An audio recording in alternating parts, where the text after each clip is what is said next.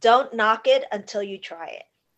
And especially with plant medicine, I believe that everyone should try it, but really know what you're doing before you try it. Because if you don't know how much to take, or you just kind of like, I get a lot of people who are just kind of winging it and they don't get the results that they're looking for. And then they think either the product is not, they think CBD is a sham.